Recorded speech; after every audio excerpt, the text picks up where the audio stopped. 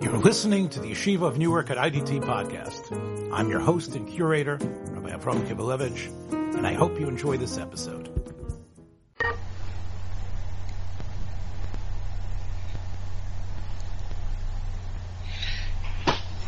Shalom. Well, if it's Erev Shabbos, this must be Rischa Daraiisa. I'm Avram Kibalevich, and I'm here with my good friend, colleague, Rabbi Yosef Rabbi. Good Erev Shabbos to you, Rabbi Yosef. Good Erev Shabbos. Yes, and hopefully next week things will be a little bit easier on many fronts. First of all, we'll have a little bit of a longer Erev Shabbos, and hopefully this podcast will go out to people and hear it. And also, hopefully it'll be easier that we'll, and I'm not sure if this is perhaps a fool's wish, but I'm hoping that we're going to be able to have better news in terms of the spread of COVID-19 or the coronavirus, because all of us, as much as we get into the spirit of Purim and be besimcha and looking forward, we all, I think, are sitting here with a sense of trepidation, and I know that in all our communities, where you are, Rabbi Yosef, myself as well, we all either know people or are connected to people that have already been touched by this. So it's hard to have a note of levity, but hopefully we should have a note of hope and tip from the Rabbeinu Shalom. So I'm sure that you share my feelings on that. Amen. And but as we are approaching Purim, and normally had it not been the coronavirus session, which I think is correct, I think we've been hearing, as we did in previous years, a very strong reaction from the Torah world to curbing drinking much more than wine, curbing drinking alcohol, and doing our utmost to be ma'aker when we were growing up, which would be normal. But I think it's probably happened in the last 10 or 12 years, 50 years, and after terrible stories of accidents and things like that. I think we've pretty much had a standard clearings that come out answering drinking unnecessarily at Purim. I think you'd agree on that, right? And you probably see that in Muncie as well. Right. And I know I was thinking today that I don't know if that's not necessarily a subject I think that we could probably disagree on. I think we've both been in situations where we've had aliyahs on Purim, and probably dafka because it came through the effect of what alcohol can do for us. But I think I really want to go back about 6 months ago when this idea started percolating in my head about the reaction of the Torah world to the increasing legalization of marijuana. Obviously, there needed to be, I think, in the Torah Welt, when the condemnations came out against the legalization that was happening throughout many communities, it had to be tempered with the idea that, well, what about the fact you want to condemn the legalization of marijuana, the recreational use of marijuana? What about the recreational use that occurs in the Jewish world, in the frum world, in the modern Orthodox and frum Haredish world of alcohol, of drinking, especially on the Kiddush clubs and things like that? And there was an attempt to differentiate between why we are coming down so hard on the marijuana use and not coming down so hard on the drinking of alcohol. Now, why don't you pull in on this? Well, I think once upon a time, when the marijuana was seen as a gateway drug, and people who did drugs often did many multiple forms of drugs.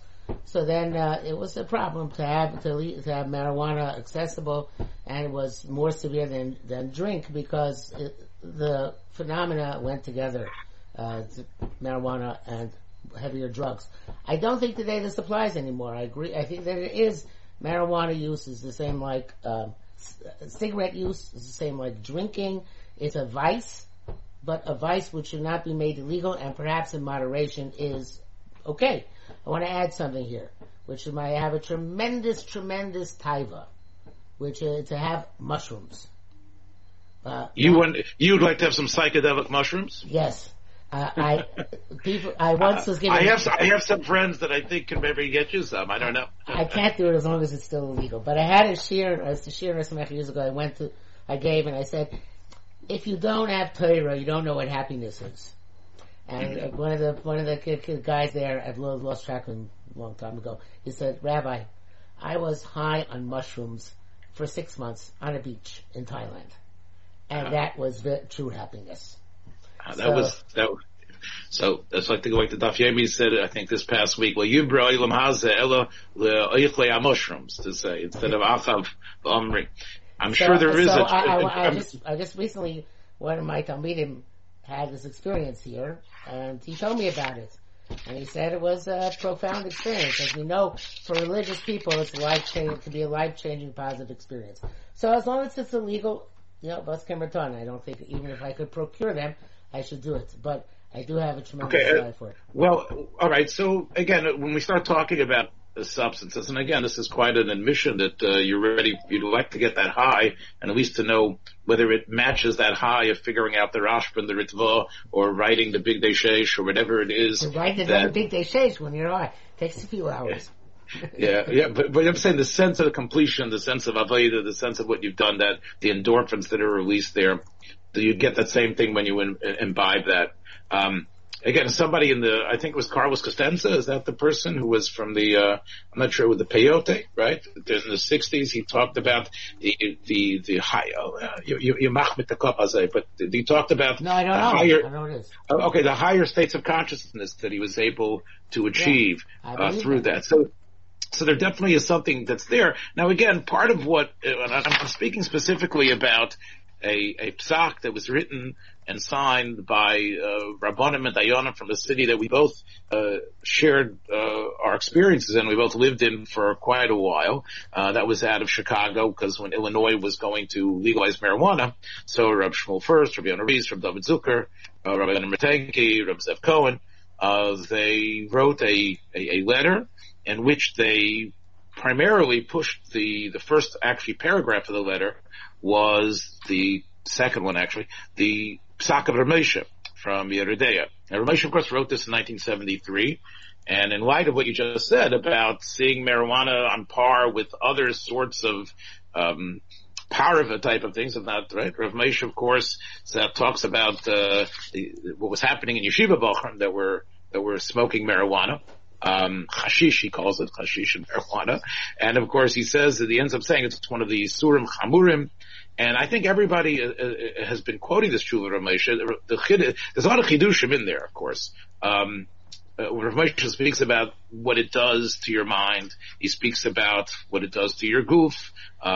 He says that if it does something to your mind, it not only stops you from learning properly, but he says it stops you from doing mitzvahs properly as well. But then I think the biggest chiddush of Rav Moshe, it's very typical of Rav Moshe to say this, is that he says that based on the halachos of Ben Seir Meira, where what we have is someone who is put to death, but he's only put to death after he becomes an addict of Al-Taifa. So Rav Moshe holds that any type of thing that you do that generates within you a taiva that's more than normal, he says if it's for achila v'shtiyah, that's Ben Seir Meira. But he says it definitely applies if it's a taiva for something not achila v'shtiyah. If it's a taiva for having more marijuana, more hashish, as he would say. So he says, it's clear, he says, you are, the Isra Ben Seir Meir. He says, I'm not going to say you're going to get makas, but it's definitely that Isra Chomer, the way he says it. And, that has really been, that Rav Moshe, whether it's said out the way I just explained it or not, is what everyone has been waving the flag about. That, and again, it was written in 1973. Would you want to say now that the medical evidence goes against that? And that you don't become this overwhelming Baltaiva? I mean, I remember guys in my high school and other places and kids that I taught, when I would see them and, they want the munchies and things like that, when you knew they were smoking weed, you knew that something was different about them, and they were, in a sense, not the same people. So, well, I have to tell you that I was once in a house, and I went to the freezer, and there were in the freezer there were brownies. Yeah, okay. And I figured, okay, brownies is a good snack. So later on, I found out that the brownies that I ate were a certain kind of brownie. Wow, this has been the revelatory Rischa Daraiisa. So we know that you want mushrooms, and then you had brownies without realizing it, and you took a trip somewhere with those brownies. No, that's what I was so disappointed with. Garnish, nothing. Oh, it did nothing for you. Yes, did nothing. It was. So you believe that perhaps So information... I don't think it obviously is not, it said later, you have to have it a few times for the have him back. Maybe yes, maybe no, but the point is that I didn't see that, it was such a tremendous, such a tremendous problem.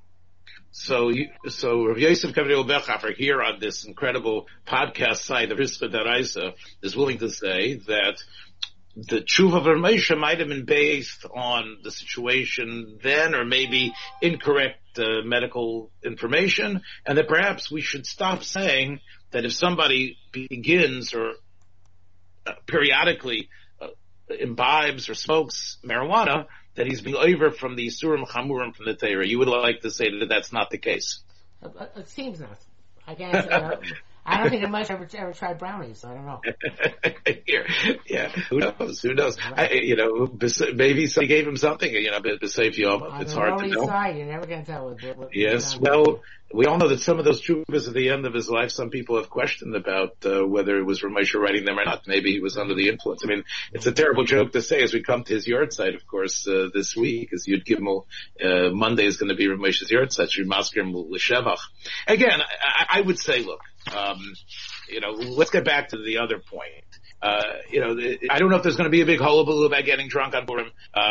But however, I think we're both on the same page here that it's somewhat hypocritical and duplicitous for the same people who are engaged in Kiddush clubs to be so negative about allowing marijuana use. Correct? Do you think people are actually so negative anymore? I mean, it's kind of like passé at this point.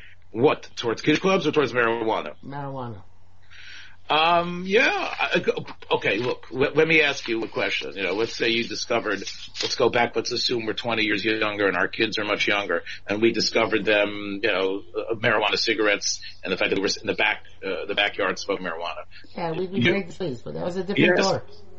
So you think today, for your 8 o'clock, if you discover in the next 5 or 6, 7 years that they happen to take a puff or something like that, you think there's really nothing too difficult about that? That doesn't seem that you were too concerned. Right. Wow. Okay. Look, I guess 20 years ago I would have jumped all over you, I think, on this, because maybe I will right now. Because, again, I do believe at the end of the day, we have a very rich, endorphin-filled world, and that obviously comes from Limanat Torah and comes from ideas. Maybe it comes from podcasts that can get your brain fired up.